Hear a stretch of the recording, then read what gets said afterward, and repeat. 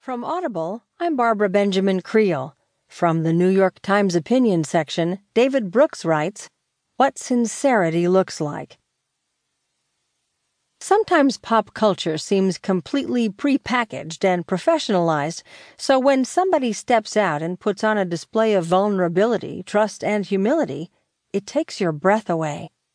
That's what Chance the Rapper did Monday on The Late Show with Stephen Colbert. He debuted a new